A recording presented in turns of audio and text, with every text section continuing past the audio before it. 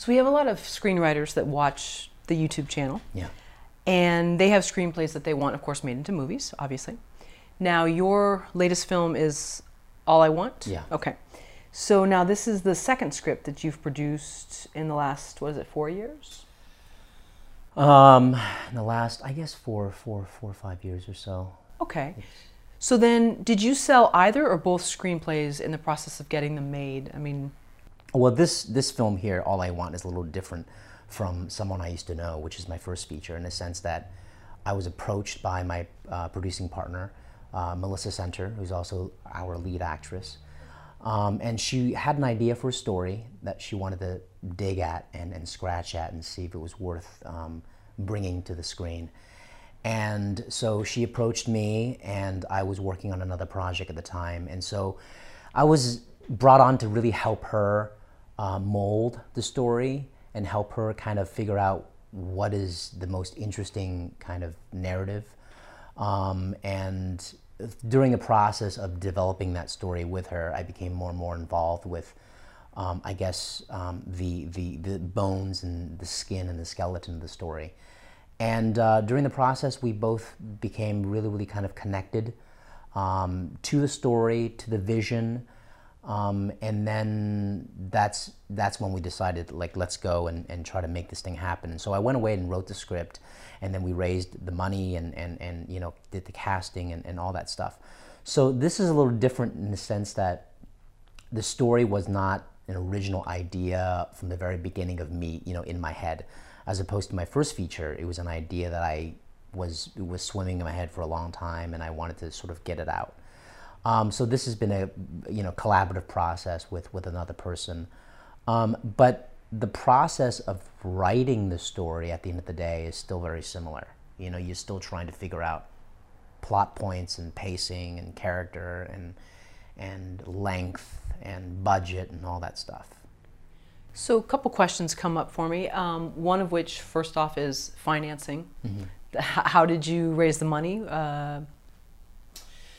Well, you know, we did the traditional route. We went to a studio, and they said no. No, I'm kidding. Oh. No. We did crowdsourcing. You know, the first approach was really, we went to Indiegogo. Great. And we raised a lot of our initial kind of, you know, budget through that. And then at the same time during the campaign, Melissa and I were reaching out to people on the side who might be interested in coming on board as an executive producer, who could potentially invest in a little bit more time or money to help us, you know, bring this vision to life. So it was a combination of kind of private investments and also Indiegogo campaign. So. Did you know a lot of your contributors to the Indiegogo campaign? I have to say, and this is the amazing thing about my producing partner, Melissa, you know, she's really, really great. Her talent is really kind of like winning hearts and minds, you know, really. She's very engaging as a personality. She's very smart. She's very astute. And she went out there and just really, really made a lot of connections to people. And I would say, you know, we had people contributing anywhere from $5 to a lot more than that. And either, very few of them were strangers. I would say a lot of them, you know, were personally connected to her. People who really, really were allies of her. And then the rest of them were either friends of mine or friends of the cast or friends of, you know, the production. But, you know, it's if you look at our thank you, you know, it is a long list of thank yous, and that's because we had a lot of people kind of donating their time, donating their money, and you know, this movie would not be where it is now without them. So, do you mind if I ask how much you raised with Indiegogo? How much did we raise? We raised, I think, 11,000. You know, good. or 11 or 15. I can't remember. I mean, it's on the web if you guys look Sure. it up. And we did it over 45 days, I believe. Oh, okay. And I would say probably half of them, Melissa and I did personal, you know, video thank yous to, because we wanted to really kind of, you know, reach out and show our gratitude. So, a lot of people came and supported that. So, great. My second question is, how did you know that working with Melissa would be a fit? Because from what you're telling me, it sounds like you guys have a great working relationship and that you clicked. But people don't always click, and it's through no fault of their own. It's just, but how did you know when you first met her that it was going to be someone that you probably could work with for a while? I didn't know. And that's an interesting question, because I've had a lot of that kind of discussions, those kinds of conversations with different people. I have friends who I've known for a long time, and we don't really mesh creatively or whatever, I think in the beginning, when she approached me, having gone through my own indie production, having written plays and produced plays and directed plays and short films, I kind of I could see the big mountain in front of her that was kind of possibly in her blind spot. And she came to me full of kind of ambition, and it was so pure, and she was very enthusiastic. And I knew that she was going to get a lot of no's. And for some strange reason, and I told her this story, for some strange reason, I didn't want to be the person saying no to her, because I was like, she's going to get so many no's. So I just kind of said yes. I said, she was like, are you interested in having a meeting with me to talk about some ideas that I have about some project? I don't know exactly what it is yet, but I'm potentially looking for someone to help me write this thing. And so I was like, yeah, I'm a fan of her as an actor. We met as actors, and so I was like, yeah. And then it was basically just all along the way. Again, she has a talent of really winning hearts and minds. And I think, at the end of every session, she would go away and like, when are we meeting again? And I was like, okay, Tuesday or, Friday. And that kind of kept going on and on. I just kept on, kind of saying yes to her, thinking that this is going to be such a impossible task, and it suddenly became this kind of animal of itself, and then we both kind of started to believe in it, and then we were both really kind of going out and winning hearts and minds together. And then to answer your question about the compatibility, I think there's a unique kind of yin-yang between she and I, because she's great at the things that I'm not great at. She's really great at, I don't know what part of the brain, she's really great at prioritizing, having some idea of how to take care of the bigger picture in small bites. And she's really great at making sure that I stick to a certain schedule, just really kind of allowing me to kind of giving me the boundaries, because I was really out there trying to suggest this and that, and she was like, what about this, what about that? So I think we play different kind of notes on the keyboard, and I think that's nice. Sometimes you work with someone and you're both kind of in the same kind of area, and so I think that you start competing in terms of approach. So I think along the way when we were working together, it was great because we were really able to delegate. Well, you're better at doing this, so you do that, and I'm better at doing this, so you do that. So yeah. This is a weird question, but I'm just going to ask it. Has your intuition ever failed you? Because I get the sense that you trust your intuition and you really go off that when it comes to certain things. That's a really, really difficult question to answer, because I've, as all the storytellers and all the artists out there know, especially in LA, there's this really weird push and pull between your own intuition and then also this other thing of feedback. People will tell you that won't sell, or that doesn't translate, or these are the rules, or you don't do that. I think my initial kind of primal intuition has always been a little bit more rebellious. I don't like authority. I don't like being told you can't do this. I've always been interested in some things that are left of center, per se. So I think, my intuition, has been challenged so many times because people will come and say, well, that doesn't really work, you know, or that is kind of not how you do it. So it's been kind of an interesting journey or a struggle, because I do think that somewhere along the way, because filmmaking is a collaborative process and you have to like open yourself up to suggestions and different perspectives, but at the same time, I do think that storytellers and artists and filmmakers or whoever, actors, writers, you have to open up the windows a little bit for perspective and feedback, but you also have to be really mindful of what your internal kind of voice is. And so to answer your question, sometimes I feel like I'm really good with my instincts, and sometimes I'm really proud of it. And sometimes I don't know, because I haven't been able to test a lot of things in the marketplace, you know? I mean, you and I off camera, we talked a little bit about David Lynch and how, you know, I mean, I'm a big fan of his work. And this is a guy whose work is so specific, and I'm such a fan of his work, you know? But he's been proven in the marketplace, and so people have an understanding that that's his signature, you know? So people will leave him alone. You can do whatever you want because there's a fan base there, you know? But I think when you're, you know, just sort of emerging in the marketplace and you're trying to figure out what your voice is, what kind of stories are interesting to you, and you don't have all the money and all the access to people who can help you make that vision come to life, then you start to make little compromises along the way, you know?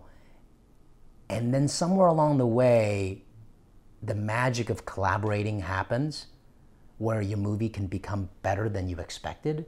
But also somewhere along the way, you might start to like lose a sense of your own voice, because you don't know whether you got a chance to really experiment with that. Does that make sense? It does. I mean, it's kind of a long answer to your question, No. but I guess to answer your question, I think it's an ongoing thing that happens with storytellers, of trying to figure out, I don't really know what it is yet, you know, is that right? And so, you know, finding a good collaborator is really important. Well, that's the balance, the scales, you know. The balance, yeah, And, exactly. And it seems like you have a lot of that. Balance? Yeah. I don't know. No? I'm a Libra, and apparently Libras are never balanced. They're always seeking balance. Okay. So I'm always in flux. But that's good though, that it's better than I think thinking like I'm always right. That you trust your gut, and that works, because maybe then you're able to be free with certain things and creatively and Yeah. explore different ideas, but then maybe humble enough, for lack of a better word, of being like, okay, I may not always be right, and I'm open to hearing somebody else's process. Yeah. I mean, I think a good rule of thumb for me, generally speaking, is the best idea wins. You know, but to be very honest, that is a lot easier said than done. You know, when you start to involve, you know, taste, when you start to involve gut instincts, you know, these are things that are very subjective. These are things that are really difficult to kind of value, you know, when you're talking about taste. So I think all of that stuff is just part of the experience of making a film. You know, same thing for actors. You know, they get a few different takes, and then they sort of surrender that to the filmmakers. You know, and the writers sort of surrender that to the director and producers. You know, so at the end of the day, it's just a collaborative process, and everybody is sort of just, you know, throwing it out there to see what lands. I like that. The best answer, or what was it? The best idea, the best idea wins. Yeah. The best idea wins, you know, and so, but you know, it's tough. Yeah, I mean, I'm just thinking about, I've been watching a lot of documentaries on Apple and Steve Yes. Jobs and Steve Wozniak. If it had been two Steve Jobs, it probably wouldn't have worked. Two Wozniaks, it wouldn't have worked. Yeah. But because the combination was right, Right. it worked. And I'm just thinking, like, you know, you said that somehow you just know it's going to work, whereas maybe you meet somebody who you're great friends with, but in terms of collaborating, Right. on a film that's going to have some rough times. It's Right. going to have some great times. Not every night is going to be the screening. Yeah, absolutely. You know, that's the one night that Right. probably everything's going to go great, but Yeah. that you just have to have that right combination. And Yeah, I think with this project, like many other projects, there's got to be kind of a heart to it, you know. And I think in the beginning, that heart really belonged to Melissa. You know, she was really kind of compelled to tell a story of some kind that resembled what we ended up putting on screen, you know. And there was something that kind of pulled her to that, you know. And so the process was really us trying to like pull the pieces apart and trying to reattach them together and see what's interesting. So we're really, really proud of the film, the final product. so did you submit your screenplays for All I Want and Someone I Used to Know to competitions, screenplay competitions? No, You didn't. no. I have submitted, you know, previous scripts of mine to competitions, either plays or screenplays. And I haven't won anything, you know. I've been placed various things, but I haven't won anything. And you know, and this kind of goes back to what we talked about earlier about taste. You know, I do think that the market doesn't always know, you know. And I think for this film, for All I Want, the intention was always to go out there and shoot it. A great example is this. When we started to, you know, structure the story, and when we started to really think about how to, you know, bring that idea from, you know, our heads to the page, to set and to screen, I told Melissa that, you know, this script is going to be probably at max 75 pages. And she was a little bit kind of surprised, because I think the industry standard at least is probably at least 90, 95, 98 or whatever, you know. But having done my previous, you know, indie short, having done my previous indie feature, where that script was, you know, clocked in at, I think, 98 or 102 pages long, and it was an indie film. We never got any of we didn't shoot 100% of the script. And so we really had to go into post-production in that film, really struggling to repiece the story together in a way that was coherent, you know. And so I knew that this film would be really kind of short shooting schedule because of budget, because of schedule. And so the intention was, how do we go into post-production in the editing room with as much of the script as possible, right? So that we can really go in there with all the tools, you know, for the editor. You know, it's a waste of time and a waste of kind of, you know, vision to have a 98-page script and you go into a, you know, 10-day shoot schedule where you can only shoot 7 pages a day. The math is going to basically squeeze out 15, 20 pages out of your script, you know.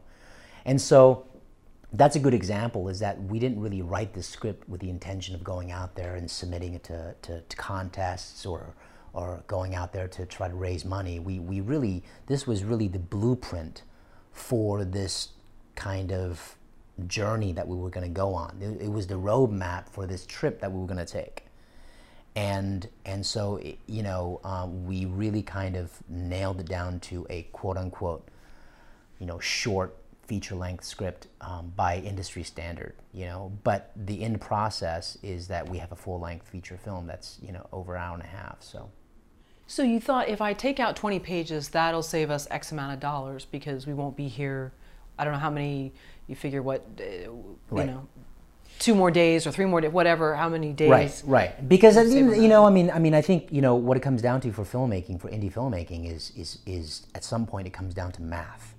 You know, if you are shooting 10 days and you are probably going to be budgeted at 7, 8 pages a day, right? Then that means that you're probably going to have a 70, 80-page script.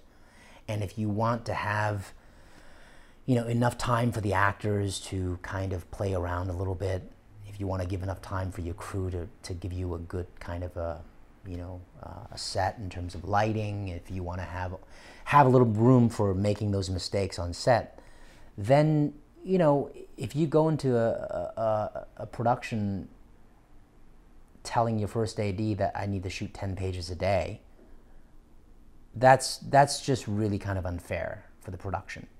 And what ends up happening is that you go into post-production with 20% of your script missing, and it's really tough.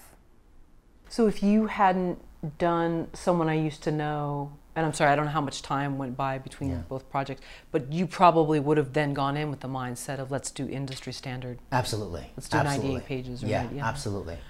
Right. You go in there with this. It's purely artistic. You go in there wanting to express something, and everybody's saying kind of let's do it. Director, producer, you do it. And then the first day of shooting, the crew and the cast is getting to know each other, and then you miss, I would say, one scene, even if it's one scene. And then you go into the next day already behind. And then you go in the next day already behind. And next thing you know, at the end of the production schedule, you've missed, a nice chunk of your movie. So, I think that without that experience, without having gone through that, I probably would have been like, yeah, let's go out there with a full-length script and let's just do our best, and I think we probably would have had some struggles, in terms of narrative in post-production. Sure, and then there's that whole romantic notion of like, hey, I'm in LA and I'm on a set. Right. And this is cool, and I'm doing this. Yeah. But then time and money slip away. So were you always so disciplined? Was that was just something that was gained from this last production, or were there other things that kind of helped you become that on point? Because I'm sure that's not fun to have to be that guy on set, but you essentially have to. I mean, I think it's just having an idea of what you can accomplish and what you can't accomplish. I was saying to some of our people in the crew during pre-production was that at some point the artistic kind of a journey becomes a kind of a business journey, and you have to. I mean, I literally was using words like we really have to manage assets and liabilities. That's great. And a good example is you go into production with a 100-page script, and that's your asset, and then you look at the budget, and you look at your schedule, and then suddenly that script becomes a liability because you can't shoot the extra 15 pages. And then the crew is like, oh my God, we're behind, and that puts a certain type of energy on the set. So to answer your question, I think the consensus between Melissa and I was always, let's prepare this product for success. Let's try to create a roadmap. And we wrote the movie for a location that we knew that we had access to. And the location changed several times during pre-production, and I had to go back in there and basically tinker a little bit. And so that's another thing is I think you have to go in there with as much of information as you can. What I'm seeing still, again, seeking balance. Seeking balance. One scale is tipping more, and then you're rewriting to fit the scene, and it sounds like you did an excellent job of that. Yeah. And we had an amazing cinematographer, Reuben O'Malley. I mean, he came from New York. I mean, I literally met him. We had phone conversations and emails leading into the production, but I literally met him 2 days, before filming. I picked him up at LAX with Melissa on Thursday. We started shooting on Saturday. We did a tech scout on Friday, and we had dinner and talked about kind of what we wanted to do. And so we had an amazing editor, along the way, Derek Druin, amazing sound designer, composer. Along the way, we had so many people who were, getting paid, far less than they deserve. And so I certainly was seeking the balance of trying to make sure that all the pieces were in the right places, you know, but at the same time, you know, it comes down to the kind of the group of people that you have to collaborate with. So just going back real quickly to what we were talking about earlier, so you didn't enter it in any screenplay competitions, but did you try to take it up the like Hollywood food chain with an agent or a manager? You know, no. I know that Melissa sent the script out, you know, right before production or maybe pre-production, just to sort of, you know, see what the feedback was, and we had various, you know, kind of comments about the script, and I was able to weigh what comments kind of helped us and what didn't, you know.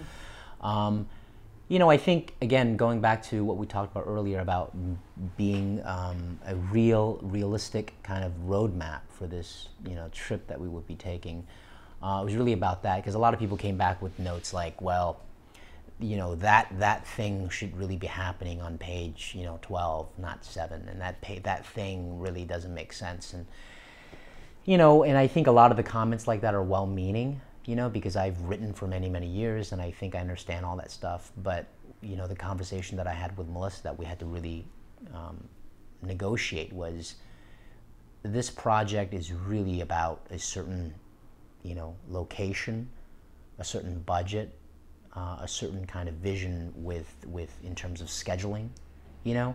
And so we really had to be wise about what feedback we wanted to take and what feedback we wanted to dismiss. So we didn't take it up the Hollywood food chain, so to speak, because they just, you know, probably wouldn't be interested, because there are no car chases and there's no kind of, you know, there's no aliens or anything like that, you know. It was really kind of a very personal thing that we wanted to embark on.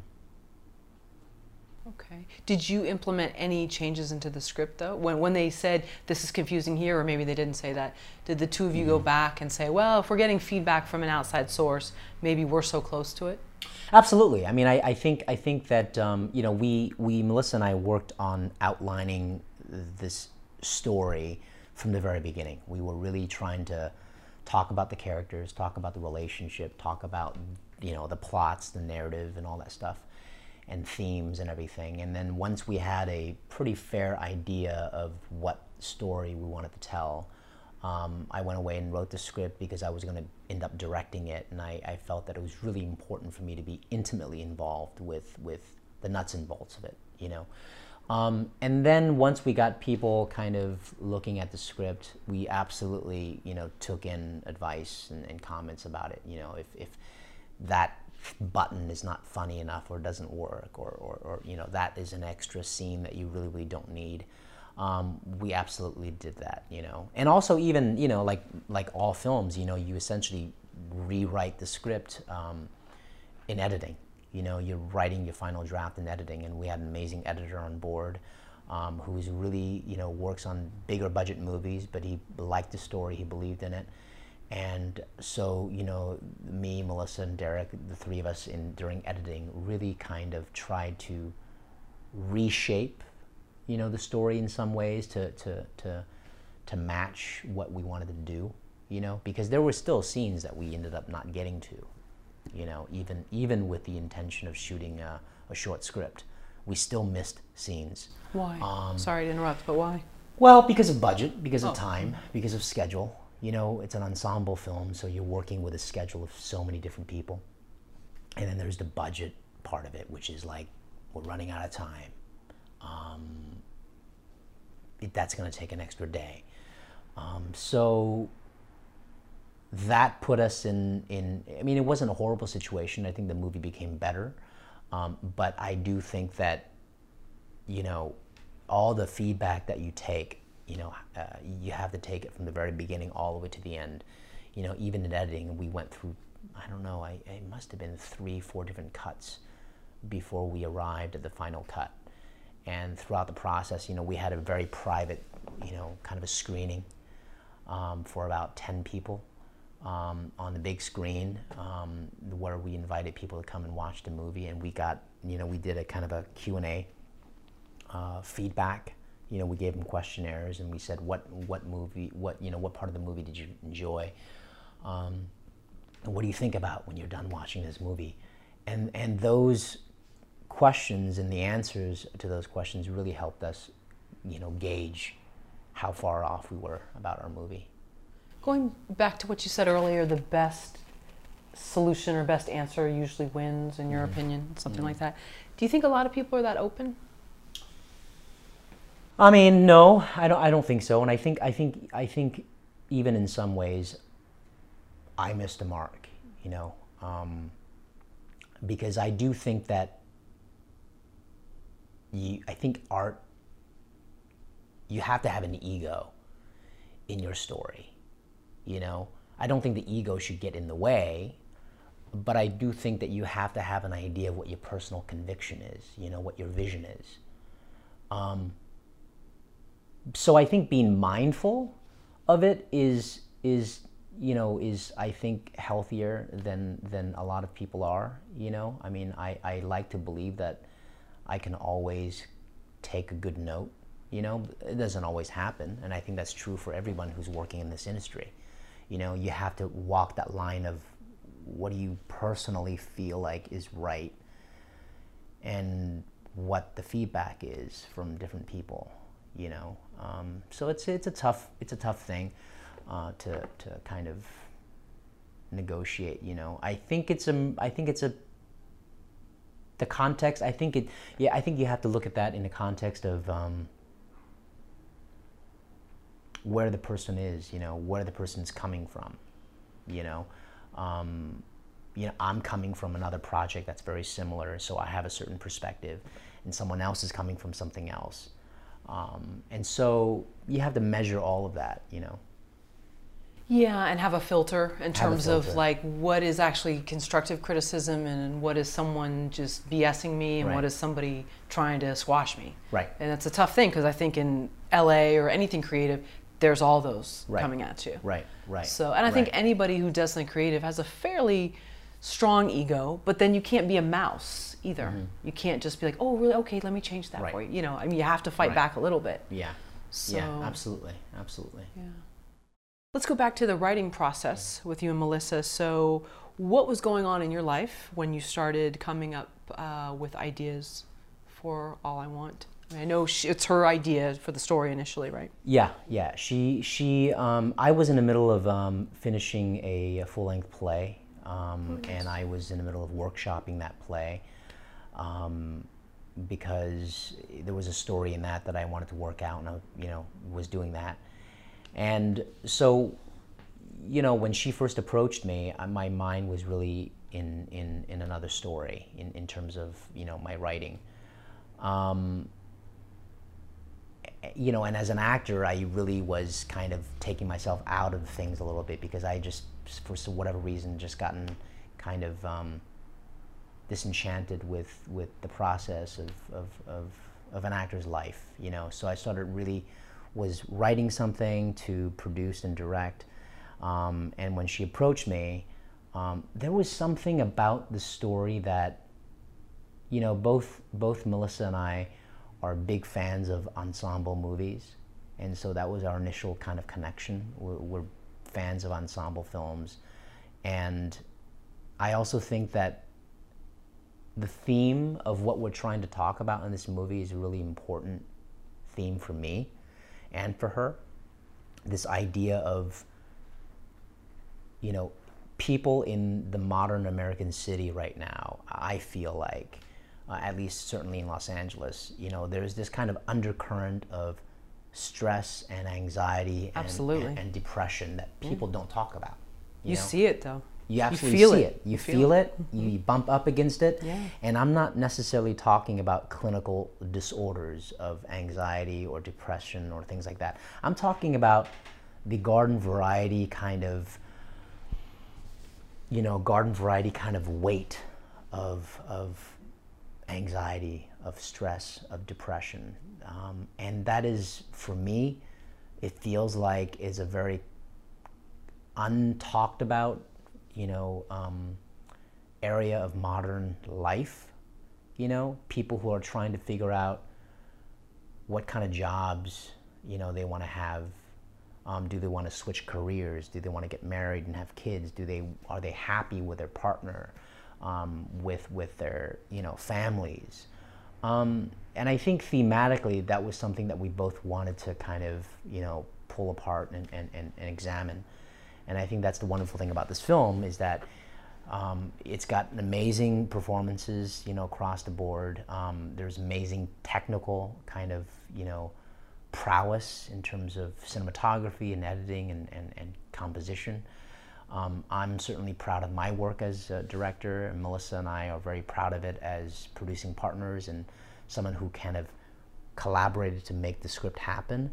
But thematically, I think it's an interesting thing to talk about for the audience that we don't already talk about right now. Right, I know there is a taboo because people want to just make it. Nobody wants to get too heavy about anything, but I sense it. And living in LA as long as I have, I've seen the change. And I don't know if it's just because it's busier here. But on a side note, and we can take this out if you don't want to talk about it, but where you live, and I won't say where it is, but it's removed in the Hollywood Hills. Well, it's removed from Hollywood, and you have a lovely place here, by the way. And I can see why you would want to be here because it's not part of the industry. But you are so creative, and you do produce things. You don't just talk about them. You have a body of work. Why choose someplace that's not in the heart of the industry? Well, it wasn't initially by choice. It was based on so many different factors in terms of where you want to put yourself, where you want to make your nest per se. Oftentimes when you don't have all the resources that you want to have, But I think as a result of all these different factors forcing me to make a decision, I'm able to kind of have a home that feels a little bit kind of, on the outskirts of the hub of, Hollywood. And I think that gives me a certain sense of, I don't know, whether it's distance or peace from it or whatever, having some quiet time, to work on whatever you want to work on. So you don't feel that pull to be in sort of the hub where there's all this? No. I mean, not anymore. I think when I first moved down to LA, it was really important for me to kind of be surrounded by, where everything is happening. And that was exciting for many years. And I think now it's kind of nice to sort of like be around that, have access to that, but then also be away, have the ability to kind of like tuck yourself away, and not be surrounded by that. Are you more creative in the daytime or nighttime? Definitely in the daytime. Yeah, I think so. I'm more of a morning person. And I think I don't know whether Melissa has ever complained about it. I don't think so. But every time we would have meetings, I would always be like, let's do it 8 a.m, and she was like, yeah, sure. I think that's also kind of interesting too, because, as a side note, I'm collaborating on a project with someone else who's a night person, and that's like, in some interesting ways, that's kind of caused some, friction, because I'm like, after 8 p.m., my mind sort of just relaxes and it starts to think about other things, and I kind of want to eat, and I kind of want to watch a movie. I kind of want to just, maybe go to the gym and do nothing, and during the day I'm really productive, and for this other person it's the opposite. Interesting. So, yeah, I don't know what it would be interesting to take a tally to see, where people are. Are they morning? Are they night person? And also their collaborators, are they the same or opposite? What about you? Are you a morning creative person, or are you? I would say I get much more done after a cup of coffee and in the morning. Then past a certain point, you're just done. I'm just done. Right. And I don't, nothing is worse than being behind a computer when it's like 2 a.m. Right. And I can't see straight. And that's not where my best self lies. Right. So I get that, but I know there's some people that come alive at night. Yeah. And I just think we're just hardwired differently, and Yeah. that there's no right way. I mean, you hear these entrepreneurs that get up at like 4:45 and they Right. take a cold shower and they're ready and they're doing their, wheatgrass smoothie, and that's Right. great. I don't think I can do 4:45, but everybody has their Yeah. own process. But then there's some people that fool themselves, and that's the trick I worry about. I think, I definitely think that the footnote to that question is really like, when do your inspirations kind of come? And for me, they come all over the place and any time. But oddly, it comes at night. It comes at night often as well. I just think that you let it sit. Inspiration comes to you, ideas, come to you, and you sort of let it sit around in your head. And you can't really actively do anything about it. At least for me, I just sort of let it sit, and then I will actually try to, execute on an idea during the day. Did you grow up in the big city? I grew up in the suburbs of the San Francisco Bay Area. Worked and played in the city, but it was suburbia. But now LA. LA is unique in some ways, in the sense that there's so many kind of like ambitious people coming here to do what seems to me like an impossible kind of task of making your living as an artist, And so I think maybe with that, maybe with, where the country is or whatever, or expectations or all these kinds of different things cause anxiety in the city, cause anxiety in people who are kind of expected to get married or expected to make a certain amount of money in their jobs or expected to do certain things, and how that bumps up against, what they are able to do. Yeah, I think the money part Yeah. is a huge factor in the city. Yeah, being able to afford, where to live, and it's tough, it's a really kind of, and which is why I think, for me, I wanted to really kind of explore that in this movie, because this movie is very much about friendship. It's about family. It's about love, modern love and life, and all those kinds of things. And there's a lot of humor in this story. There's a lot of fun moments in this story that I think the audience can really kind of like enjoy. They can see themselves and their friends and their family in the characters in this movie. But I think at the same time, it also starts a conversation about that, about anxiety. So let's pretend this is the moment that you've just finished writing All I Want. You've just finished the script, and now it's time for you to begin marketing and pitching it. Who are you calling, and how are you setting up these meetings? This is before the movie's made? I think... This is your script. Right. I think this film taps into a certain audience who's really interested in kind of almost foreign cinema. The ideas that happen in this movie are almost. I think the lines of fracture, in the relationships, and the lives of people in the story are kind of micro fractures, but those micro fractures, have a big effect on the world of these people. And so I think I would probably be interested in talking to someone who's interested in foreign cinema, interested in kind of indie filmmaking, the kind that doesn't, depend on, these kinds of, garden variety kind of plot points about, there is a car crash here and there is a gunshot here, which all have very important value in different kinds of films. But I think in this film, it's really nuanced. You know, I think there's a lot of subtext. There's a lot of nuance. So I would be, you know, talking to people who are interested in those kinds of films.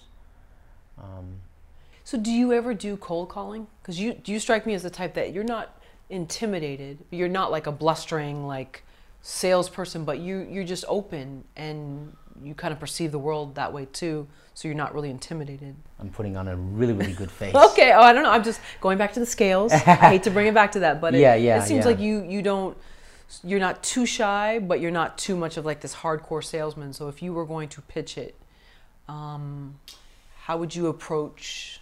You know, it's hard because the kind of the DNA of this movie was not that. The DNA of this movie was very much we had a cast kind of in mind.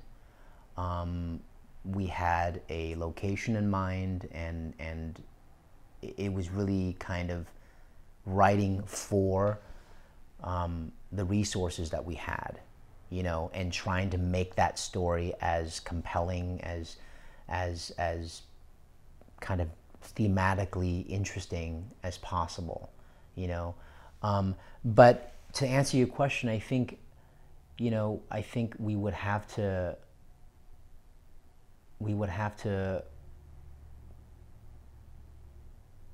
what was the question again? Oh, well, let's role play. So let's suppose you meet with me and you don't really know me that well, but you're going to pitch me this idea. How are you going to pitch me to read this screenplay? You know, I don't know where you're meeting me. Right. I think I would, you know, really talk about, I think I would really, you know, ask him the question, what are people dealing with every day that we don't talk about? You know, what are people not, what are the secrets that people are not sharing that impact the decisions that they make? Let's make a film about those secrets. Let's make a film about those ideas that people have that they don't share. Let's make a film about those emotions that people experience all throughout the day that they're too afraid to kind of explore. You know, this movie is not necessarily, in a traditional sense, a plot-driven movie, although, you know, the plot is certainly kind of a driving force, just as the character is. But this story is really kind of driven by all these different characters experiencing something similar for whatever reason, you know. And I think if you as a producer is interested in kind of exploring that theme, you know, I think you would be interested, you know, because I think honestly, you know, I'm not sure that this film would be done by the studios unless it were attached to a bunch of famous faces. Well, I'm thinking of Crash, let's say. So Crash was great because you saw these people that you had a stereotype sort of vision of what they must be like, and then when you uncovered stuff behind the scenes, you saw that, you know, once their mask was off, absolutely, they were just fragile and going through all sorts of things, and it explained their behavior. Yeah. So I think Crash is an amazing, you know, story. It obviously was, you know, very critically acclaimed, but I'm not sure that Crash would maybe get the kind of, you know, traction that it had without, you know, a famous cast. You know, I think that's the really frustrating thing about the landscape of filmmaking today, is that how many stories are not being explored. How many storytellers out there are not able to really kind of bring interesting ideas to fruition because the market says, well, we're not interested in that. There's no audience for that. There's no audience for that. I mean, you know, I mean, the Fast and the Furious kind of like franchise is taking over the box office, and movies like that have a lot of entertainment value, but I think it might also scare away investors from, you know, more personal movies like All I Want. movies that are some ways foreign in tone and texture. Do you think when we go to the movies, we want to know, this is so-and-so actress, this is so-and-so actor, I know what they're going to deliver me? I know they're going to have their meltdown scene, and I'm going to love it. I have it every movie. I'm not great. I'm not great at kind of understanding how to market a film the way a lot of kind of genius marketers are, like in terms of let's hit the 4 quadrants and let's really kind of tap into that kind of audience. And those are things that I understand in an intellectual way, but that's not how I kind of think about stories emotionally. So, recently, a great movie that happened during the Oscar campaign was Lion. Absolutely love it. That movie was amazing. Love it. And I think part of the reason why I really enjoyed, Nicole Kidman's performance, as an example, was that she was surrounded by, number one, really amazing actors and performers, but also they were not quote unquote famous, right? And so you naturally believed her context. You believed that she was in a world of quote unquote real people, and I think that movie worked in so many ways. But I think I've had so many people say, oh, I loved Nicole's performance in that, and I said I loved it too. And I think one of the reasons, aside from masterful filmmaking, is that you never had to, as an audience, jump over that kind of obstacle of she's famous and I don't believe that she's struggling, I don't believe that she's broke, I don't believe that she's X, Y, and Z. She's surrounded by people who are very kind of not famous and not movie stars. So for me as an audience, I gravitate towards movies like that, and so does Melissa. Melissa and I, that's one of the things that we kind of really connected to was but we're both fans of kind of those kinds of films.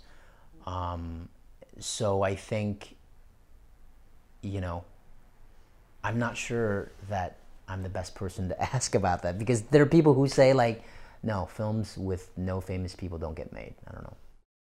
From just being here for like the last hour or so, I get the sense that you're very disciplined. Maybe that's the wrong assumption, but you seem very disciplined to me. Do you ever procrastinate? And I'm sure you do, but if so, what are some of the things you catch yourself doing that you're like, oh, you know what? I'm procrastinating. This isn't real research. This isn't working. And how do you combat that? Well, I think social media is certainly kind of, such a, big part of our daily lives today. So for me, is managing that, trying to be, connected to it in the sense that you can communicate with people, but not, let it steal all your hours away. For me, that's kind of a big thing. Time management, for me, is kind of like a lot of artists and storytellers out there working in Los Angeles. There's so many people out there who are talented and who have great ideas, but they've got their survival job. They've got auditions, or they've got families, and they've got dogs to walk and kids to care for. And so all those things are not excuses. They are real parts of people's lives. And I think that's the thing that I've had to try to explain to my family and friends about the work that I do, the work that a lot of my friends do, the work that a lot of the people that do. People say, well, how do you deal with the rejections? And I say, well, I can deal with the rejections. That's just part of it, But it's really the time management, trying to figure out which meetings are important to take, and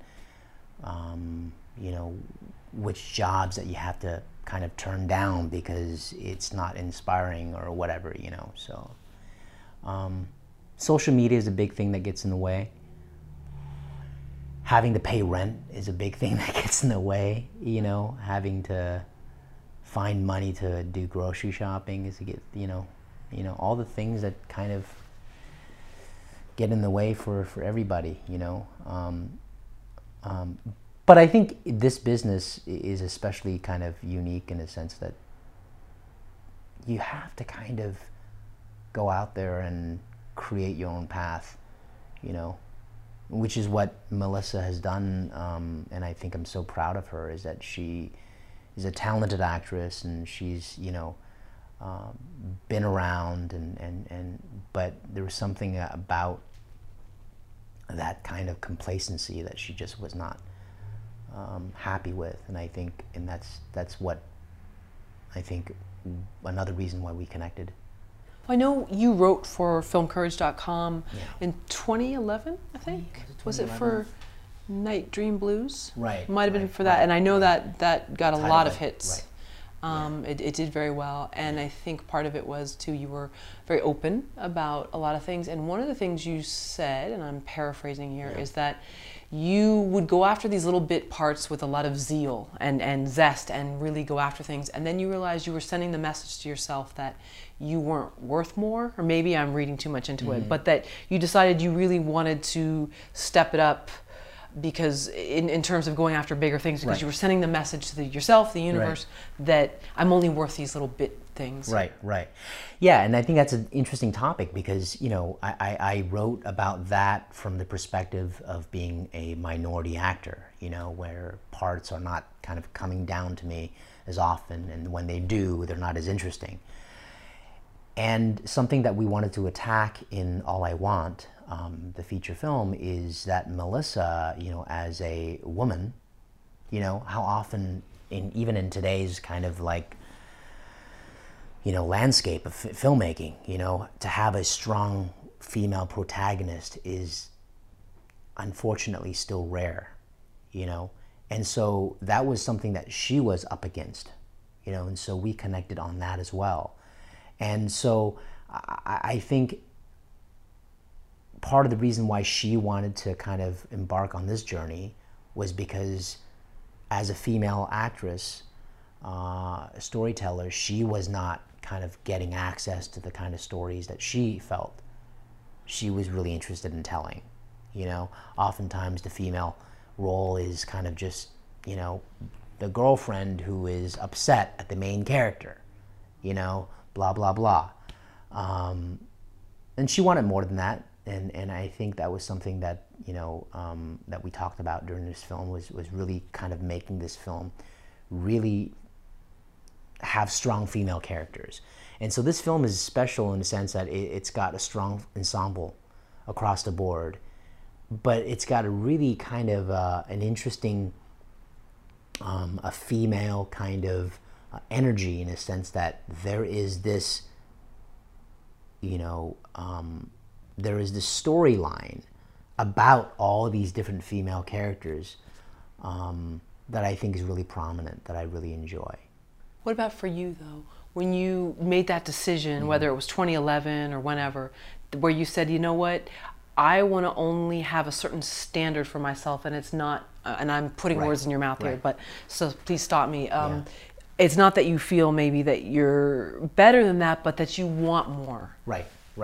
Personally, emotionally, career-wise, all these things. Yeah. How was that when you would maybe, let's say I don't know how you choose your roles or how you choose what you want to write, but that you would use this test and say, I don't know if that's the level I want to be at. How did you start deciphering that? Aside from this project, I mean, like just in general, because obviously that led to this project. Right.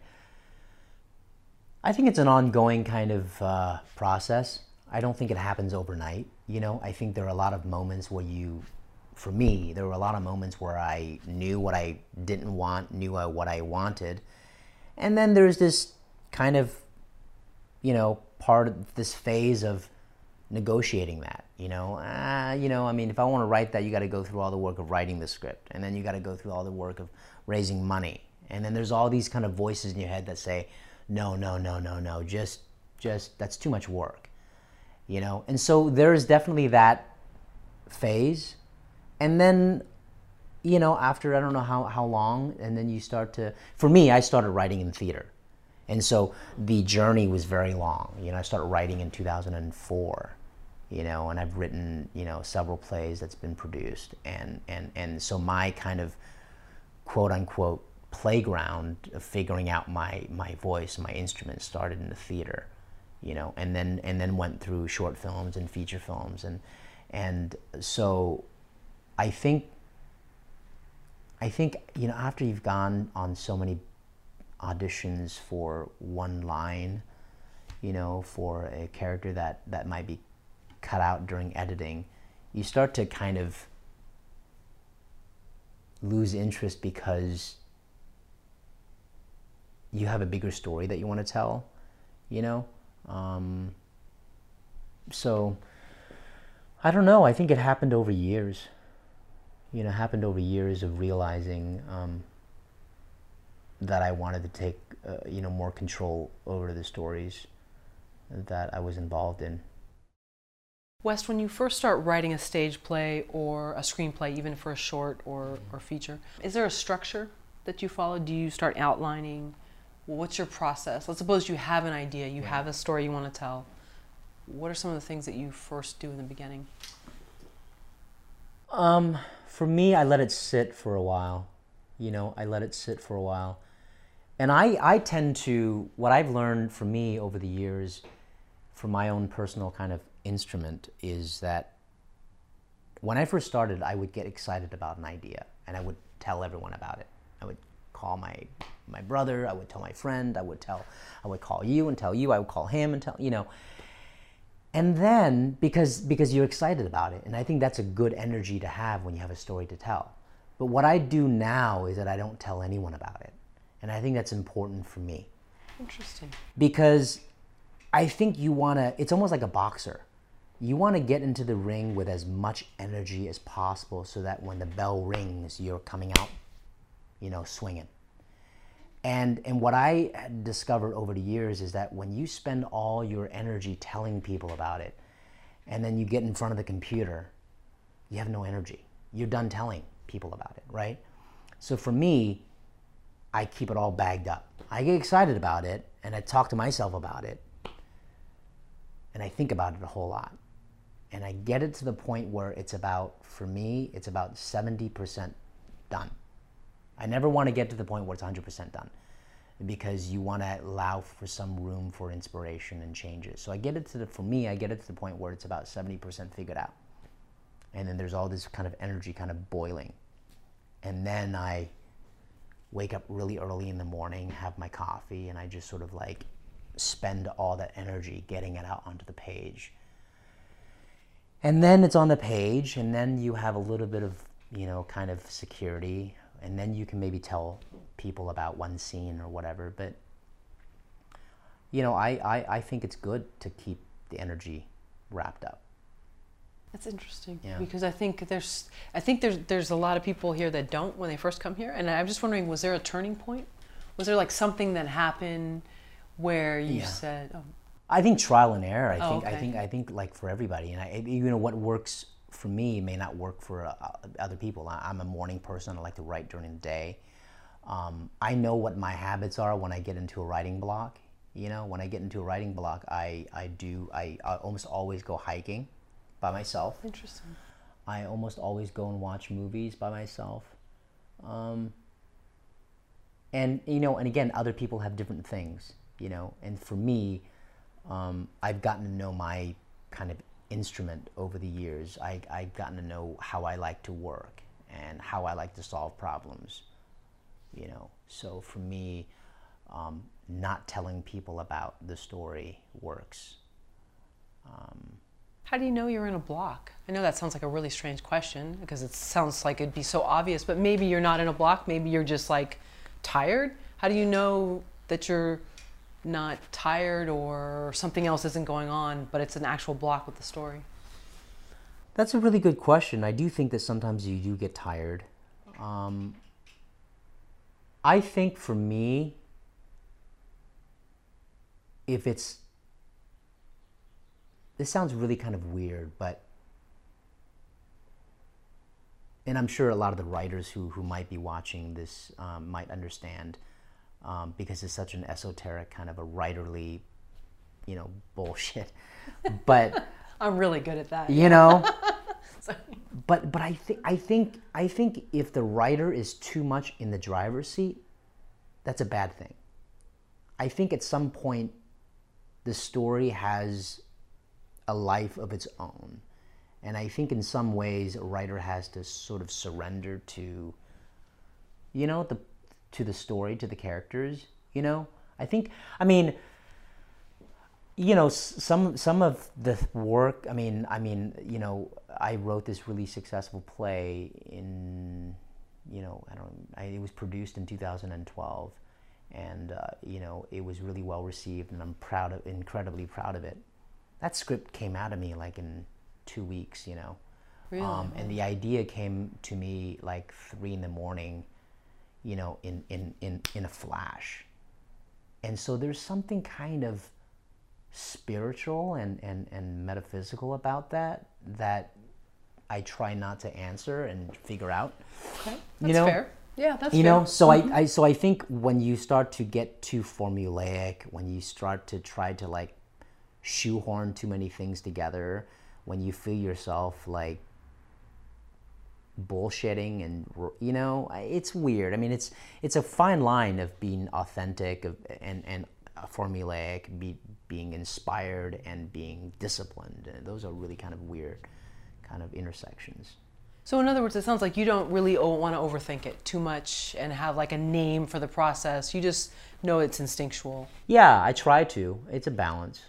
It's a balance. We keep on going back to the word balance. It's a balance, you know, because I tend to be very heady at times, but you know, you don't want to go overboard. Which I don't think is a bad thing, because it keeps you on track. You know, because if you go too far out, you might be too much of a dreamer, and all these ideas are there and you're telling everybody, but nothing's happening. Right. Whereas how you talked about it earlier, when you knew you just had like, no, 90 pages isn't going to work. It's got to be 75 because it's going to cost, you know, I mean, that sounds like it's working now. I think All I Want, the project, was, again, you know, unique because it's a collaborative project with another person, Melissa, who's, you know, very personally tied to the story in terms of her, you know, heartstrings, you know, and so, you know, I didn't have the ability to make all the decisions, you know, in a vacuum, you know, for better or worse, you know. We had to really have conversations about, you know, character and plot all along the way, which is, you know, different from, you know, previous projects in the sense that I kind of wrote it on my own, and I kind of wrote it on my own, and I kind of had an idea of what I wanted to accomplish. So yeah. How do you feel on those days when you have no time to work on your writing? I get really depressed. I get self-defeating, you know. I've always believed in some weird way that I'm, you know, the parable about the tortoise and the hare kind of a thing. You know, I feel like I'm like the tortoise kind of. And so I have a kind of really, really strong and present work ethic that sometimes gets really annoying. You know, so I have a really bad, guilty kind of conscience about not working. So there are certainly days where I'm not doing any writing or not doing any kind of, you know, workshopping, and it's frustrating because you feel like you haven't been productive. But I think going back to a bigger kind of frame, I think those moments are important. You know, when I do experience writer's block and I go for a hike and zone out, and I spend a day at the beach or I'm watching a movie or something, I think a lot of good can come from that. You know, it gives you perspective and distance from the project a little bit. And I also think that if you're not writing, you know, either because there's something wrong with the script, with the story, or that something else is supposed to happen that you have to tend to, whether it's life things or whether it's whatever. So I try not to beat myself up too much about it, but but I can be very hard on myself for sure. Really? For sure. That's interesting. I see that you would be more easy on yourself. Huh. You know, I mean, what we are, I think, in this business, so many of us, we're not treated as business owners. We're not treated as entrepreneurs. We're treated as struggling artists, right? But we are business owners, right? We each are running our own business with limited staff, with, you know, high overhead, with trying to figure out how to make our product different from our competitors. And we're all struggling to find funding, right? And so we have to kind of wear that hat with a little more pride. You know, we are business owners, we are entrepreneurs. And so it is tough when you are running your own business and you feel like, you know, you're not going to work on that one day, and you feel like, oh no, what's going on? So, you know, I think it's tough when I feel like I'm not being productive. Do you recognize that when you're in the moment of it? Like, let's suppose you have a week coming up where you're really not going to have time to work on your own stuff. Yeah. And you know that, and you're like, okay, I'm going to just have to bite the bullet and do what I have to do. But do you start to recognize it in yourself? Like, oh gosh, you know what it is? It's because I'm not working on my creative stuff.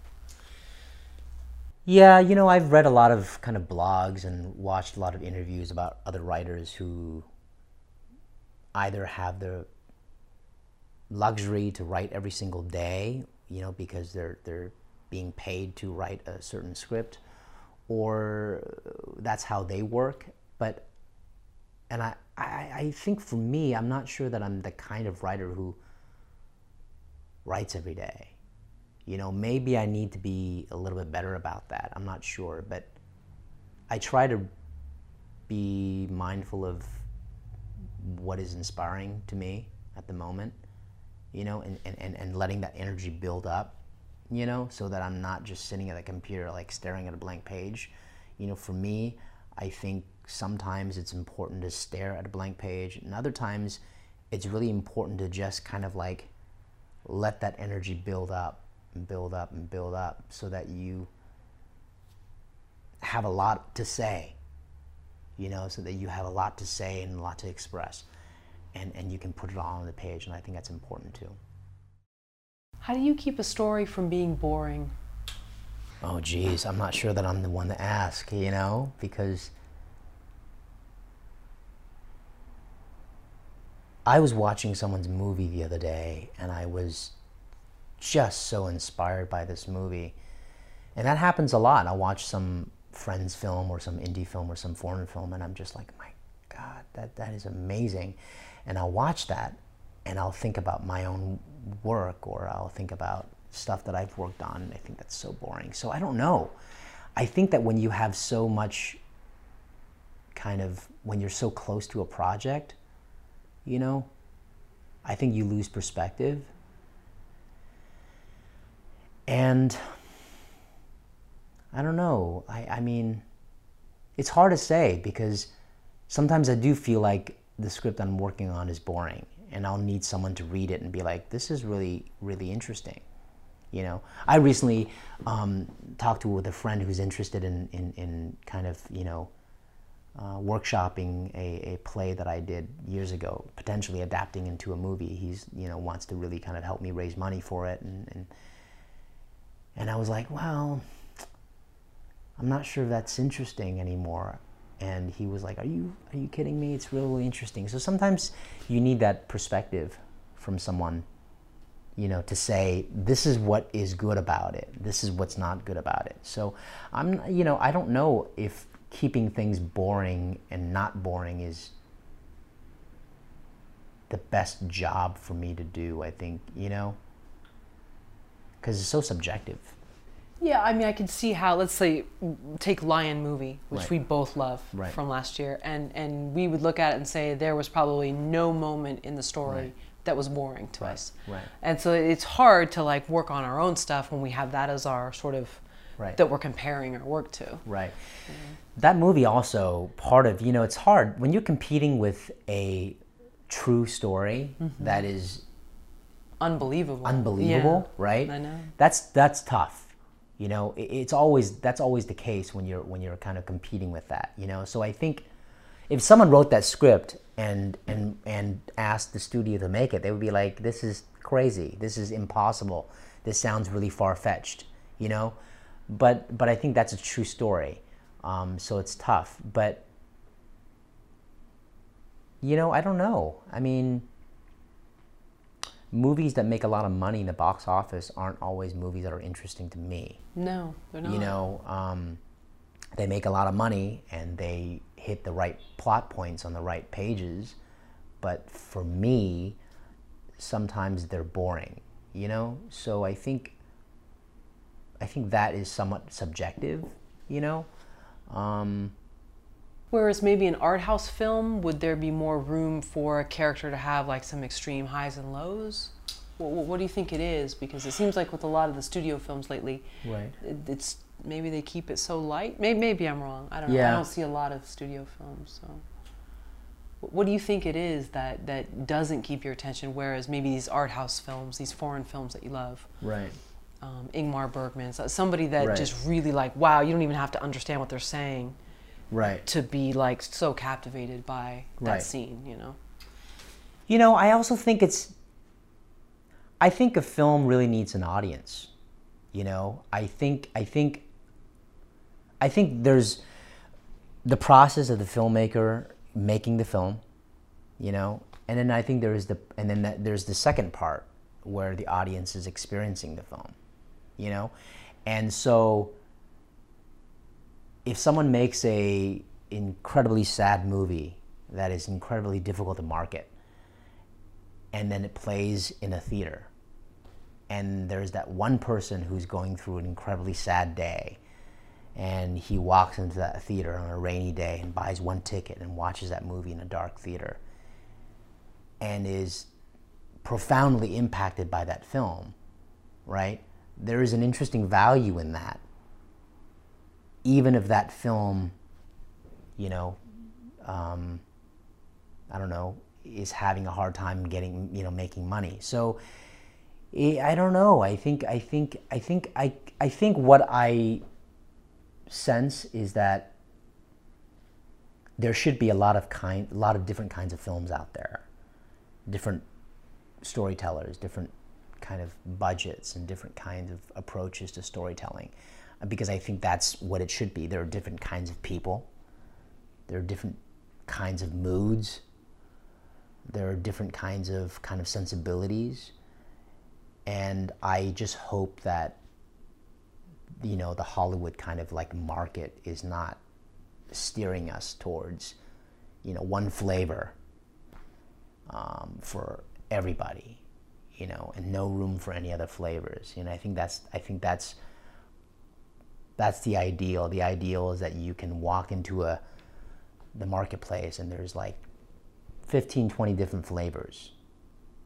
There maybe isn't one that's making $700 billion, but there's different kinds of flavors, and you can kind of have access to all of them. What is it that makes a character boring to you? I think a character with no inner life, I think, is boring. You know, I think if for me, I think if the character is having some inner life, if that makes sense, you know, whether that inner life is subtext or whether that inner life is in conflict with his public life or her public life, you know, that's interesting to me, you know. I don't know. I think it really depends on the kind of story it is, and you know, I guess, you know, to use a comparison to like making a meal, I think every meal is different. You know, every meal demands different kind of ingredient. You know, and so I certainly don't feel like I have all the answers by any means, you know. I mean, for me, I'm just trying to figure things out on my own, and I'm trying to figure things out on my own based on my own kind of sensibilities and my own, you know, way of writing. But I think having some inner life, you know, is, what about you? I'm even thinking of, let's suppose a movie that's light and fluffy like Legally Blonde. It was still interesting. Her Right. character Right. is still, you want to see her. She doesn't seem to get easily, you know, taken aback by Right. all sort of these jabs that are thrown her way. Right. And you're kind of like, wow, that's really interesting. And she Right. keeps being light and bubbly and happy, Right. when most people would be like giving these people the middle finger after a Right. while, you know. Right. But and so you're kind of like, wow, I find her interesting. Yeah. You know, and that's a light, you know, fun film, but there's kind of a message behind it. But still, it's a studio film Sure. where it wasn't boring. It Right. was interesting enough to keep my attention. And I mean, I'm sure a lot that's, of others. I mean, it's incredibly crafted screenplay in Blue Blonde, yeah. you know, I mean, on a plot level, in terms of where things happen, in terms of, you know, when you're talking about the traditional, you know, having the first kind of like pre-life and how that changes and what inciting, you know, incident, you know, all that stuff. But, you know, you look at her character, I mean, she's battling against kind of expectations that people have, you know, with who she might be and what her kind of inner life might be. So I think for me, you know, I mean, there are plot-driven stories and there are character-driven stories, and, you know, I think they certainly kind of like overlap in a lot of areas, but generally speaking, if you're talking about a character, for me, if there's something about that character that tells me that either that person isn't telling everything about his life or her life, or there's something about that person that what he or she is doing, you know, in front of people is different from what they're doing behind the scenes. For me, that's interesting. You said earlier that you're hard on yourself. Do you give yourself permission to write badly at first? You know, there's that thing where you just like get it all out on page. The first draft is going to be horrible, but you have to get that in place. Or do you find yourself really censoring yourself?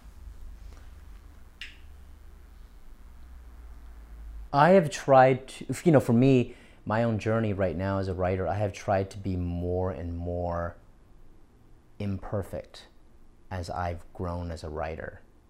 You know, I've tried to be better at letting things go. And I'm not sure whether that's a maturing process as a writer or whether that's simply specific to like my own kind of like journey, you know. I've recently been really kind of inspired by films that seem imperfect in a lot of ways, and that's kind of like inspired me in some ways. What's imperfect about them? The characters or the actual story? I think they're imperfect in the traditional sense of like, you know, not all the sound is pretty, not all the picture is pretty, you know, some things are not, you know, you can tell that they're lacking in budget or whatever, but it's got so much heart, you know.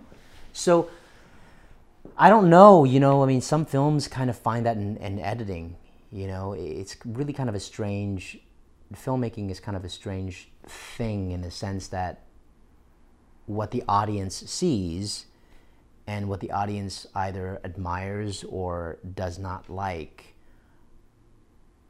some of those are happy accidents, and some of those, you know, you might find a shot in the movie that's really inspiring, and you're like, you know, that's genius. How did that come about? And they're like, well, that happened by accident, you know, or vice versa. You know, you might have something in there that's you know, amazing, and it doesn't work, and they spent you know a lot of time on. So it's really kind of a strange thing because, you know, I don't know. I mean, intention and the producer or the filmmaker's intention, you know, that relationship with the final product. I don't know. It's kind of a strange thing.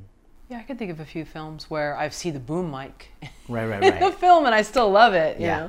know, or the ending is very unclear, Right. but it actually keeps me, Right.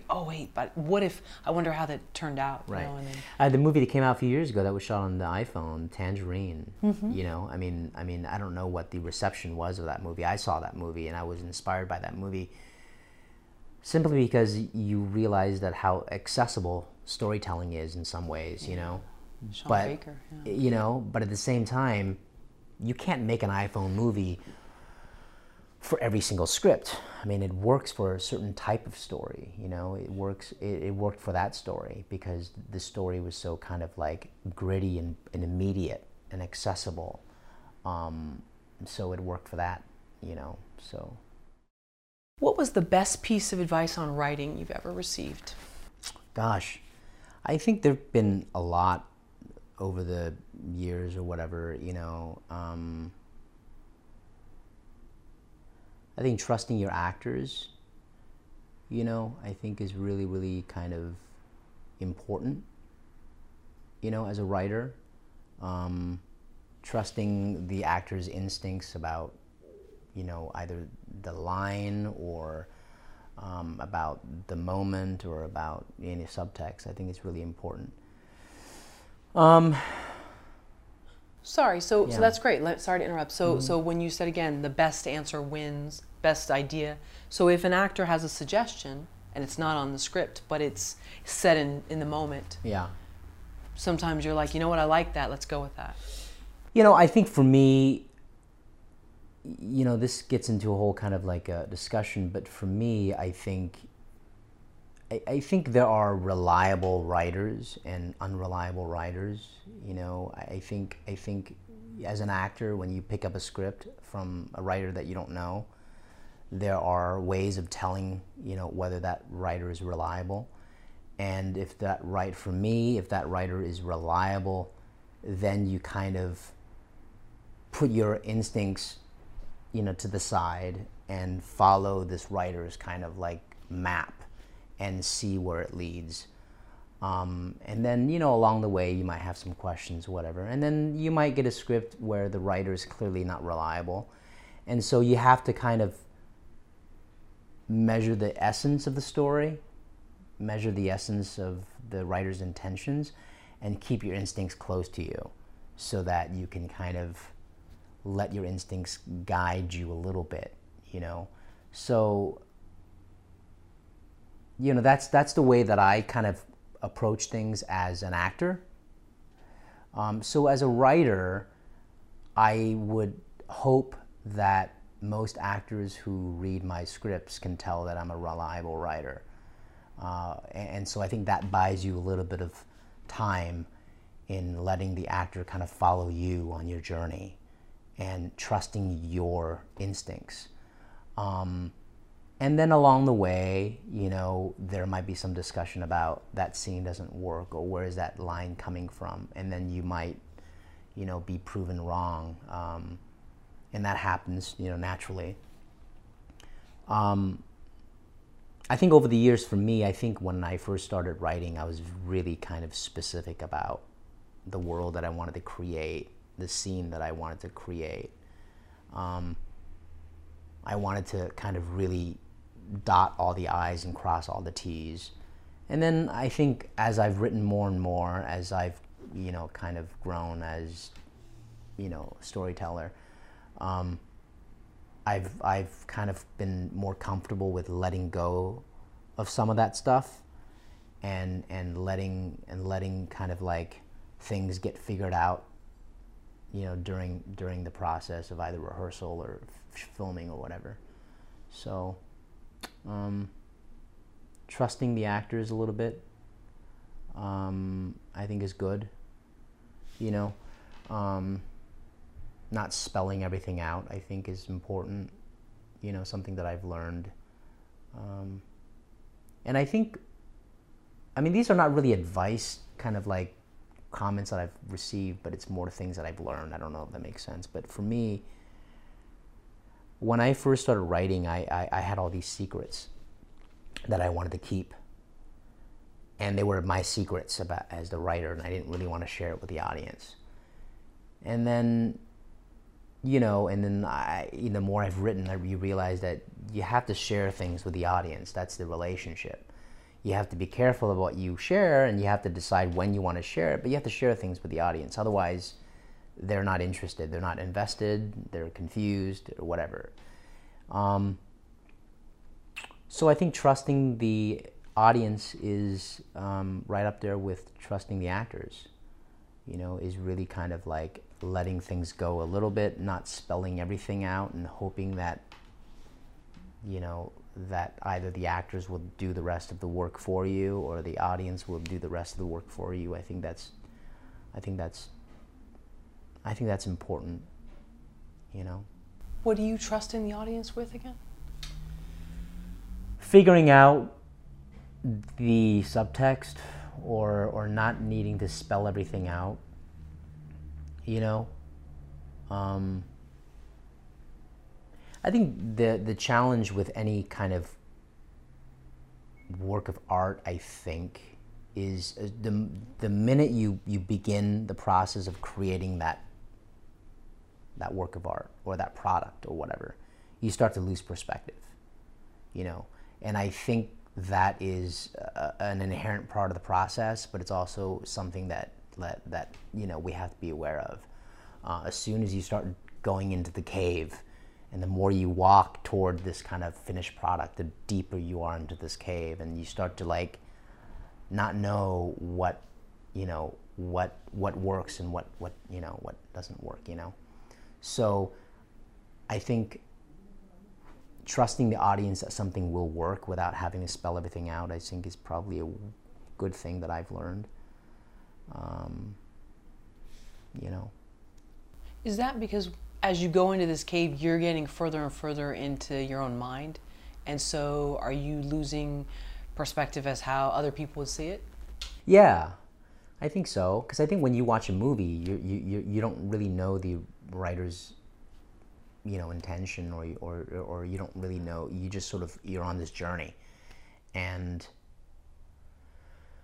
I think, you know, when you are with the story for a long time and you're raising money for it and you're pitching the story to so many different people and you're shooting it and you're just so close to the product, you know, you're so close to the story that you know, some things you think matter don't, and some things that you think don't resonate actually have a really strong impact in the audience.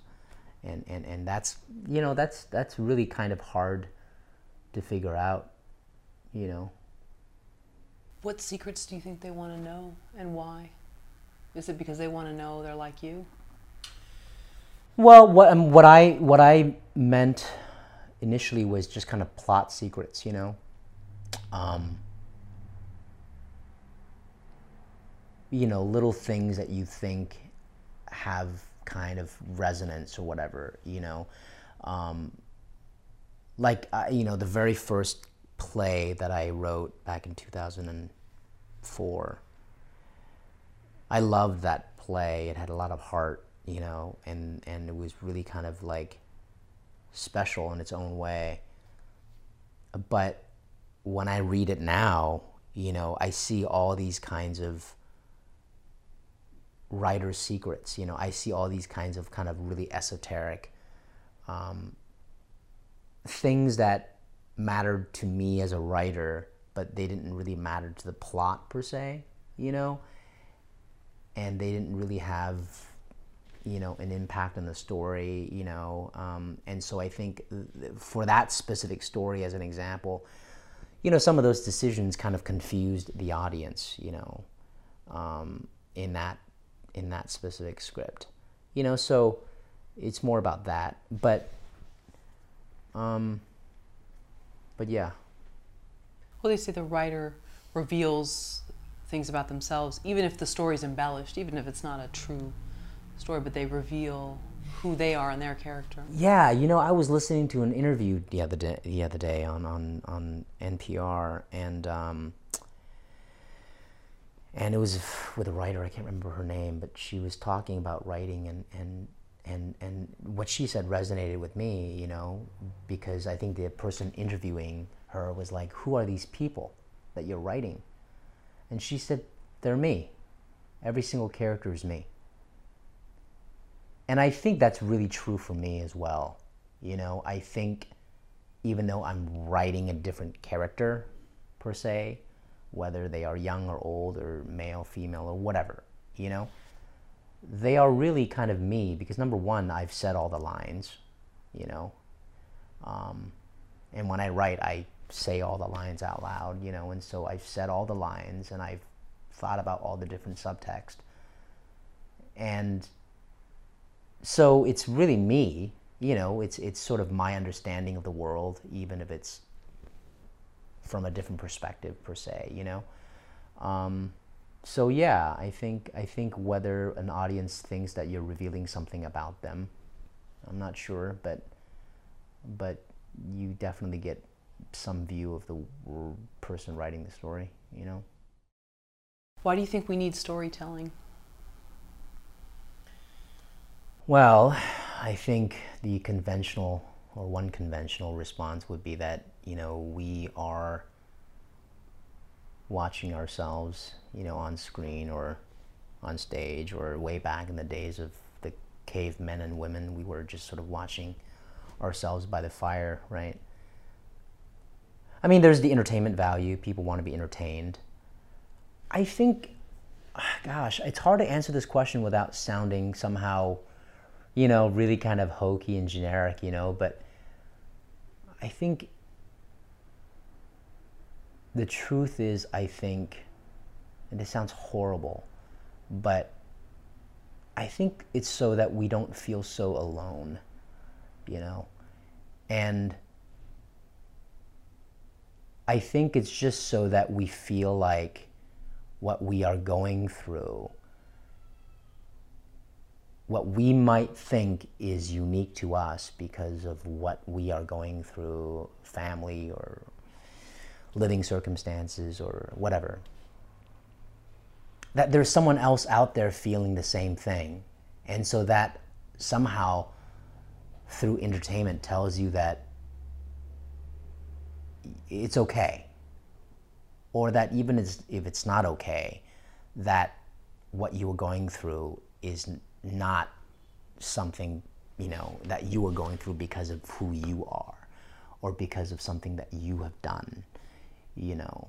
I think there is something about that, you know, and I think that's why, you know, I know that you and I have had many conversations about proper representation on screen, and I think that affects a little bit too, you know. I think for more women to see themselves on screen, or for you know, people of color to see themselves on screen or on stage, there is this kind of subliminal kind of, you know, affirmation that what you are going through, or people who act like you or walk like you or look like you, that they're out there, that they're also experiencing these different things. So I think there's that. I think for me personally, it's beyond entertainment. For me personally, it's really about this kind of connecting with other people out there, you know. How is it to be in a theater? I mean, it seems like so many of us watch phones now, or excuse me, so many of us watch films now on our phones or laptop or whatever, but that actual going to the theater and not knowing the people you're sitting around, and Right. You're watching somebody go through something that is intensely personal, Right. and maybe you feel like you're the only one in the theater who can relate to it, but you can feel the stranger across 5 rows Right. is affected. You just feel it. Right. How is that for you? Because you talk about, if we do go to see these films, that it's a way of connecting and feeling that we're not so separate or different in this world. How is that?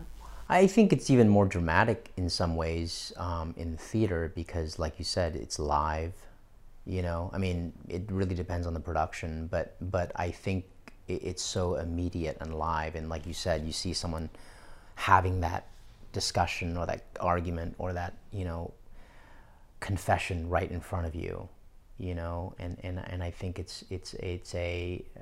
I went to see my friend's play in Denver about 2 weeks ago, and it was a good theater, and it was a Friday night, and it was packed with people who don't work in the theater community. You know, they were just sort of on the way home from work, and they met up with a friend, grabbed a beer, and went to watch a play. And there was something so striking about that, because I think in LA, you know, it's always a struggle to kind of compete for an audience, you know, whether it's film or theater, you know. And a lot of people who do go to watch theater in LA, a lot of them are working in the industry, you know, so they're supporting a friend, or they're, you know, kind of interested in the season of a certain theater company. So I even think it's regional. I think the fact that I was in Denver, and it's not entertainment capital in any way, and they went to watch a play, and the experience for me was so kind of oddly pure, because they were not there to figure out how a director works, or figure out how, you know, a certain theater company you know, does casting, or, you know, things like that. They were literally just out there for an experience of kind of watching a piece of entertainment, and then they would go home and you know. So it was really interesting. And this particular play, I was you know, watching the audience, and they all stayed for the Q&A. They all had questions about the characters. And so I think that was a recent example of me kind of realizing how profound like storytelling is, you know, and certainly in theater, because you can actually talk to the playwright or the actors, you know. I think there's something about that immediate thing, you know. What film has impacted you the most, and why? I mean, to the point of where like you're still obsessing over the film years later. Oh man. Well, you know, it always changes, I think, different moods. You know, I think you and I talked about this before. One of my favorite films, as an example, is You, Me, Everyone We Know, right? We talked about this with Miranda July, right? That film was really good. I mean, I think, you know, if I were to list top films, oh man, it's hard, because I don't want to be tied down to any sort of like choice, you know. American Beauty is one of my favorite films. Why? What was it about that film that just got you? Well, I think, you know, bringing back, I think what I love about that film, obviously, is the masterful kind of, you know, storytelling. You know, it's very, I don't want to use the word polished, because I think sometimes polished has a bad connotation, but I think it's got a really clear vision, and I think, you know, it's great. But also it's got, for me, it's got, you know, this kind of like inner life of the character, you know, that was really interesting for me. You know, you clearly see not just Kevin Spacey's character, but everybody's got some sort of inner life, and I think that's really kind of interesting. Godfather, you know, Part 2 is great, you know, because it's very epic. And I also like directors who kind of like have a wide frame and let actors kind of play. I think that's really exciting, and I think that happened a lot with that film. I mean, obviously there are really incredible like close-ups and shots, but, you know, Francis Ford Coppola was really good with framing his shots in a kind of like a photographic way that lets the audience decide what is interesting. You know, and I saw that film in a really kind of a young age, so that was really impactful. I could go on and on, you know. Stand By Me is really great. I love that film because of how it talks about innocence and the loss of innocence, and I think that I saw that movie as a kid, and I think that was a parallel in my life in some ways. Gosh. So going back to inner life, what is that? That's, if we want to use American Beauty as a case study, what is that inner life that the writer is showing the viewer? You know, I don't know. I don't know exactly in terms of what their intentions were. You know, Sam Mendes. You know, but talking about, you know, what we said earlier in a previous question about why do we tell stories, and it's so that we don't feel so alone per se, right? And I think that movie in some ways delivers this idea that there is this outside shell of a life that we call life. You know, you've got the lawn, you've got the white fence, you've got the neighbors, and you've got the car, and you've got the 9-to-5 job per se, right? And then there's this inner life that we don't usually share with people, or there's this inner conflict about where we think we are in our lives, and then the movie is essentially about all those kind of private, you know, lives that we have that we would not have access to outside in the streets, right? You can't walk around and see people's inner life, you know. You just sort of see what is.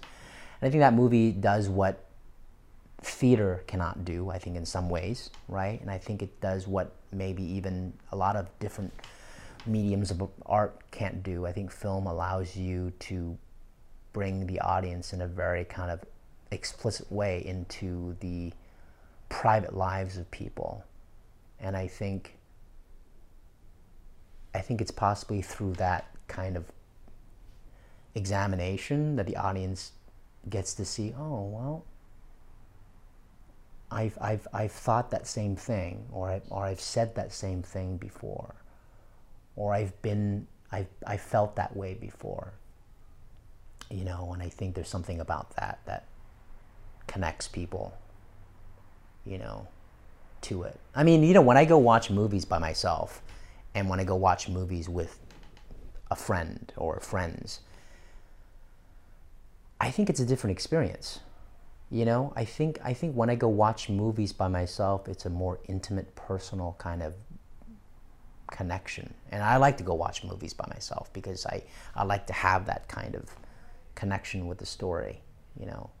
So yeah, it is a different, because I think too with the friend, you're making sure the friend is laughing at the same part. Yeah, right. Oh, isn't that funny? Okay, yeah, great. Okay, good. We both agree. That's right. fine. But when you're by yourself, you don't need to. You're not pleasing anyone. I think when you go with friends, you know, the entertainment value of a movie is higher on the list, right? Because you get a popcorn, and you go out there and you're on a date, or you're out there with celebrating something with friends. When you're going out there by yourself, like you said, you're choosing that movie based on no one else's decision but yours, right? And you're like, I want to watch that actor, or I want to watch that scene, or blah blah blah blah. And it's really, I mean, I guess for that person, I'm sure that person wants to be entertained, but there's probably a real good chance that person wants to feel less alone in some ways, you know, possibly. So I don't know, maybe. But then I think there's some movies that they're really best that you see alone. Yeah. Because you don't get the same, it's not the same impact. Yeah. Yeah. I saw, I mean, just as a random example, because we're talking about, I saw Lion by myself. Oh, wow. And I was just bawling, you know. But I've seen a lot of movies by myself, and I think it's enjoyable.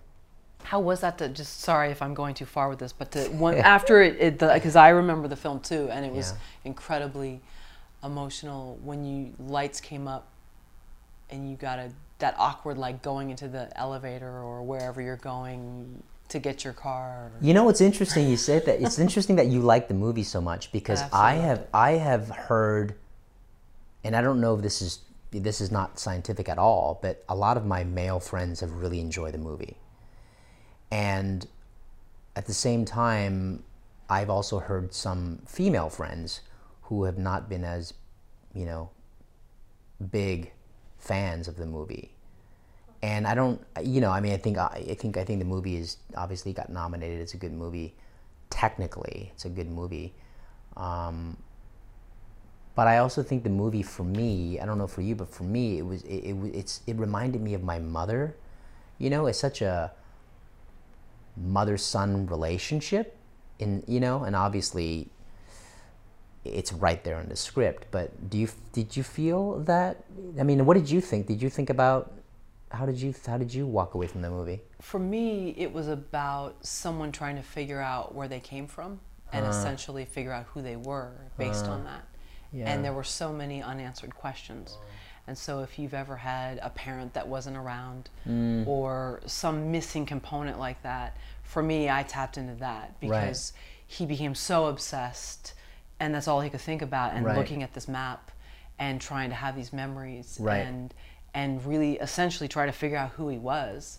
If he could just get back there or make sense of these things. So that's where it resonated for me. That's interesting. So I don't know if it was really more of a male-female thing in my sense. I think it was just anybody who has unanswered questions, if they're adopted or if they have unanswered questions about, you know, where they came from or what happened in their early life. So to me, that's why it got to me. And it was one of those movies where you can't be just like, you know, oh yeah, hey, how's it going, to the person next to you afterwards. You needed a good 5-10 minutes to like, you know. No, you have to kind of like yourself. Focus on the movie because it deserves that attention for sure. Yeah, and then you add the music.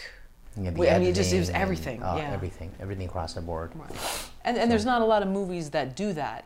I mean, there's movies that are good, and then there's movies that you don't forget. And I think that's one of those movies that, for certain people, you just don't forget that. Amazing experience, for sure. Yeah. So do you remembered kind of coming out of the theater, and did you?